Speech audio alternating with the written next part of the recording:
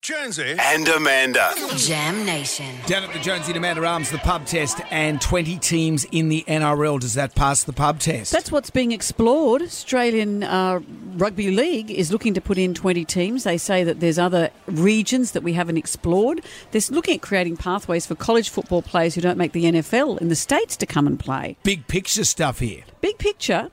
2 more teams means another 100 players. Is that right? Have I read that correctly? That would be right. Is it? That sounds right. Is it 50 in each team? I guess with squads and all of that. You got all the other dudes and the dude. And the dudesses? Yeah. Another 2 games a week. Do we want that? Because as you said earlier, the standard we have at the moment is so high. Well, do we want to right dilute now, that? NRL is so exciting to watch. I'm watching every game. But the I'm NRL just would say loving it. this is the only way they can expand is by getting bigger. 20 teams in the NRL. Does it pass the pub test?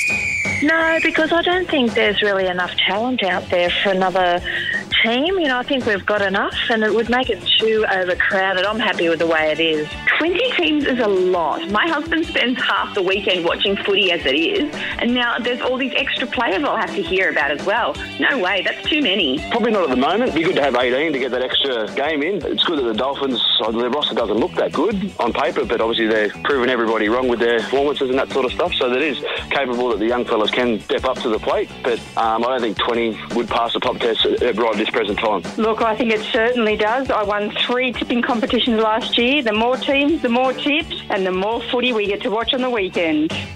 Yeah, bring back the Hunter Mariners or the Illawarra Steelers. Well, the North Sydney Bears. Newtown Jets.